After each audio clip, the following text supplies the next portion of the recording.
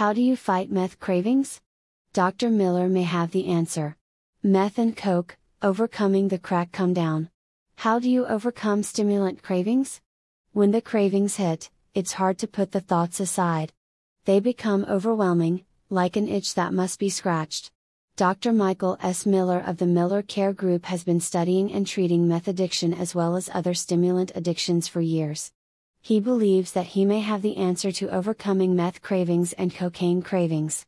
He believes that the main problem with earlier methods of addressing these powerful addictions is that taking on the patient's addiction issue head-on is not the answer. His secret is to first address the underlying mental health condition that is a major risk factor for cocaine and methamphetamine misuse. He focuses on the co-occurring disorder, or the dual diagnosis. Please keep reading and I will go into more detail about Dr. Miller's incredible methods for identifying and treating different types of stimulant addicts. You will be surprised at how he has discovered the secret to helping his patients to overcome methamphetamine addiction. What are the major stimulants being used on the streets?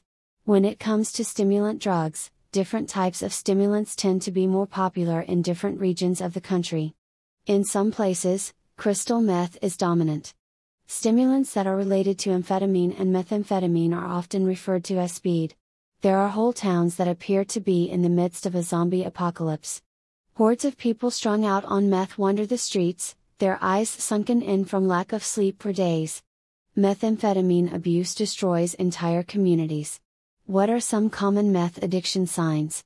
Meth abusers can show signs of antisocial personality disorder and even psychotic symptoms.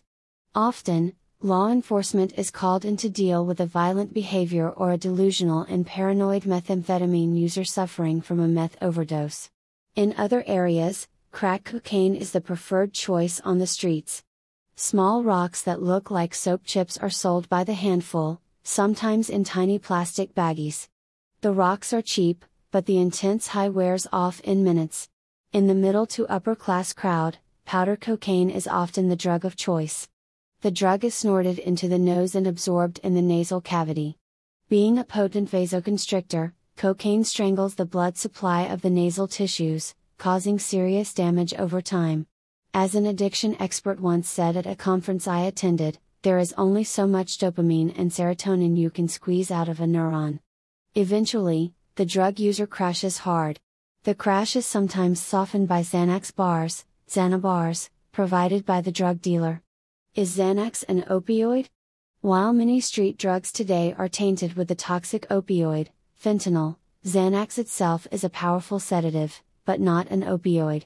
Meth and coke, two sides of the same coin. Cocaine and methamphetamine, as well as a variety of other related stimulants, have similar effects. For people who have not tried these drugs, it is hard to imagine how it feels to get high on them. You might imagine that the high is similar to the feeling of drinking too much coffee. While caffeine is a stimulant, drugs such as meth and coke are very different in their effects from legal stimulants, such as caffeine, or pseudoephedrine. Legal stimulants tend to have effects on the body. You feel jittery in a somewhat unpleasant way if you drink too much coffee. While it can help you feel awake, you can still feel quite sleepy if you have not had enough sleep. The big difference between the street stimulants and a cup of coffee at Starbucks or the decongestant you take for a stuffy nose is that stimulants that get you high can cross the blood-brain barrier. This barrier prevents many drugs from entering and affecting the brain. However, some drugs are structured in such a way that they cross the barrier easily, having significant effects on brain function. Methamphetamine and cocaine cross over easily and have the effect of causing incredible euphoria. Methamphetamine is a synthetic, very long-acting stimulant. Like regular amphetamine, it crosses into the brain, but even more easily. On the other hand, cocaine is derived from the coca plant. It acts on the brain for a much shorter time than meth, but the effects of intense euphoria are similar between the two drugs. There are also a variety of other stimulants, similar to meth and coke. There is cathinone, derived from the plant, Catha edulis. Like the coca plant that grows on the mountainsides of Colombia, local people in regions where these plants grow sometimes chew on the leaves for energy. There is methquinone, which is related to cathinone and made in a lab, often sold in place of methamphetamine. In the Midwest, a popular powdery drug called crank is often methadone. Crank gets its name from being transported in the crankcase of a motorcycle. Biker gangs have been known to be involved in the sale of this potent stimulant drug. Bath salts, sold legally at one time, have also been manufactured with synthetic cathinones. This deadly stimulant has been known to drive users to engage in some scary and harmful activities. Another well-known stimulant, MDMA, also known as ecstasy, or mollies on the streets, is a different kind of stimulant because it works on multiple neurotransmitter systems in the brain. MDMA may actually be useful in treating conditions such as PTSD. How do people use stimulant drugs? Some drugs can be used by a variety of routes, so it is up to the drug user and the street culture where they have learned to use their drug of choice. If the people in a group prefer to shoot up their drug, new members will be more likely to learn how to prepare their drug for injection. Of course, there are not necessarily well-organized groups of drug users on the streets, but there are groups of friends, people of a particular neighborhood, or other clandestine social network where people tend to use certain drugs in certain ways. For example, there are street corners where everyone is buying, selling, and using crack cocaine. Other corners might be focused more on heroin and fentanyl. Cocaine is a drug that is not very effective orally. People tend not to mix cocaine powder in a drink in order to swallow it. Hence, the typical routes of administration are snorting, injecting, and smoking. Powder cocaine is nearly always insufflated, or snorted. Occasionally, it is injected for a faster onset of the intense cocaine high. Shooting up cocaine and heroin together is known as a speedball. Another way to get cocaine into the bloodstream quickly is to smoke it. Smoking cocaine requires removing the hydrochloric acid molecule from cocaine HCl, converting it from a salt to a free base. In the past, this was done using a dangerous process involving ether. More recently, dealers and users are able to perform the procedure more safely using baking soda. During the cooking process of making freebase cocaine using baking soda, there is a noticeable crackling sound. Because of this unique sound, the final product became known as crack. Freebase cocaine can be smoked at a relatively low temperature. Street users smoke crack using a glass tube, or pipe, often stuffed with chore boy copper wool. The smoke is thick and white, often described as sweet, cinnamon-smelling. The famous comedian, Richard Pryor, nearly killed himself making freebase cocaine with ether. Because of the volatile nature of the chemical, he nearly burned himself to death. How do people use meth? Unlike cocaine, methamphetamine can be readily swallowed orally, snorted, smoked, or injected, usually without being altered in any way. Sometimes, the drug is sold as tablets. Or, it can be distributed as powder or crystals. In crystal form, it is referred to as crystal meth. Meth is smoked sometimes in a unique fashion known as chasing the dragon. The user places the drug on a piece of aluminum foil and heats the bottom of the foil with a torch or lighter. Then, a wispy smoke, like a tiny dragon's breath, wafts up slowly in swirling tendrils, to be inhaled through a piece of drinking straw by the user. The chasing of the smoke around with the straw is where the process gets its name. It is also possible to smoke meth from a glass pipe. The process is slightly different from smoking crack, but the end result is similar. Sometimes, a small glass light bulb might be turned into a meth pipe. The smell associated with meth smoke has been described as a machine smell, reminiscent of the scent of gasoline and motor oil in a combustion engine. When meth, or crank, is sold as a powder, users often snort it through a piece of straw or rolled up paper, similar to powder cocaine. As you may have seen in movies, the user often organizes the drug into lines using a razor blade on a glass surface, such as a glass tabletop or mirror. Since meth is not a topical anesthetic like cocaine is, the user will feel a burn every time they snort the drug. Cocaine, on the other hand, may burn the first time, but the nasal tissues are quickly numbed by the drug. Methamphetamine and amphetamine can be swallowed in tablet form. In fact, there are legal prescription forms of these drugs, such as Dazoxin and Adderall. These drugs are FDA approved for treating obesity, attention deficit disorder, and narcolepsy. Narcolepsy is a brain disorder where a person falls asleep uncontrollably. One of the most common of meth addiction symptoms is severe insomnia, where a person may not be able to sleep for days at a time. What are some common symptoms of meth use? Crystal meth abuse can cause a variety of symptoms that might be confused with serious mental illness. In addition to symptoms such as decreased appetite, dry mouth, and high blood pressure, there are also common behavioral symptoms that many meth abusers exhibit. These symptoms are due to the chronic, ongoing stress on the central nervous system from repeated use of crystal methamphetamine or similar substance use, and made worse in the case of a methamphetamine overdose. Meth abuse symptoms are unique compared to symptoms of other forms of substance abuse. What happens when meth abusers run out of their drug? When a meth user is at the end of a run, when the money and drugs have run out, they are forced to go through a difficult meth detox. Methamphetamine withdrawal is unpleasant, involving depression, anxiety, and fatigue. You may discover that a loved one is using the drug either from meth addiction signs or from meth withdrawal symptoms. The behavioral signs can be dramatic and unusual, including everything from strange habits to excessive tooth decay. What is it about stimulants that get people addicted? Addiction is like a malignant bad habit. Bad habits cause us to do things that are not in our best interest because we have developed a behavior pattern around these unhealthy activities. Eating candy when stressed is a bad habit. Smoking crack is also a bad habit. People who smoke crack know that it cannot go on forever. They often have a plan in mind for quitting soon, just like a person who eats too much candy. The difference is that cocaine, especially crack, and amphetamines create a feeling of an intense rush of pleasure that far outpaces the sense of pleasure derived from eating candy.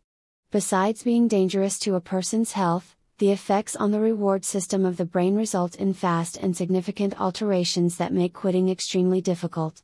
The behavior that results from stimulant addiction is similar, but far worse than a sugar addiction. A sugar addict might secretly buy a bag of sweets at the store and eat them in the car before getting home. On the other hand, a crack addict will spend all of their money, go into debt, sell their worldly possessions, and then possibly resort to prostitution or theft. How is the meth high different from a crack high? Smoking crack results in a very intense high that only lasts for a few minutes. The user then quickly feels the effects of the crack come down, where the pleasure wears off and they start to fall into a cold, chemical depression. Another hit of crack resolves the issue for another few minutes. Meth, on the other hand, may not deliver a high of the same speed and intensity of crack, but it lasts far longer. In fact, a meth high can last for many hours. Additionally, meth is relatively cheap, so users do not tend to reach a state of degradation in the same way that many crack users do. While a single dose of crack may be as cheap as $5, you can imagine how many doses a person might buy when the high only lasts for a few minutes. During the many hours of an amphetamine high, the user will notice other effects in addition to euphoria. They will also experience intense focus and wakefulness. College students who abuse meth or prescription amphetamines are able to focus on their work for hours and stay awake late into the night studying. All stimulants have the side effect of anorexia. This means that the user feels little to no appetite while high.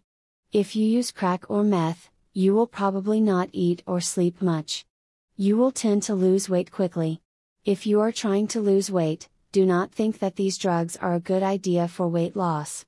In addition to being dangerous and highly addicting, weight loss is always temporary. When you stop taking the drug, you quickly gain the weight back and usually a bit more on top of your original weight. At some point, even with the repeated administration of crack or powder cocaine, or the long-lasting high of meth, the brain cannot continue to respond with pleasure and wakefulness. Eventually, even if you keep using the drug, you will crash. The crash involves intense fatigue and depression. What is the best way to treat crystal meth addiction? In the city where Dr. Miller practices, there is a significant meth addiction problem. He has dedicated his practice to the treatment of addiction and drug abuse, with a focus on stimulant addiction.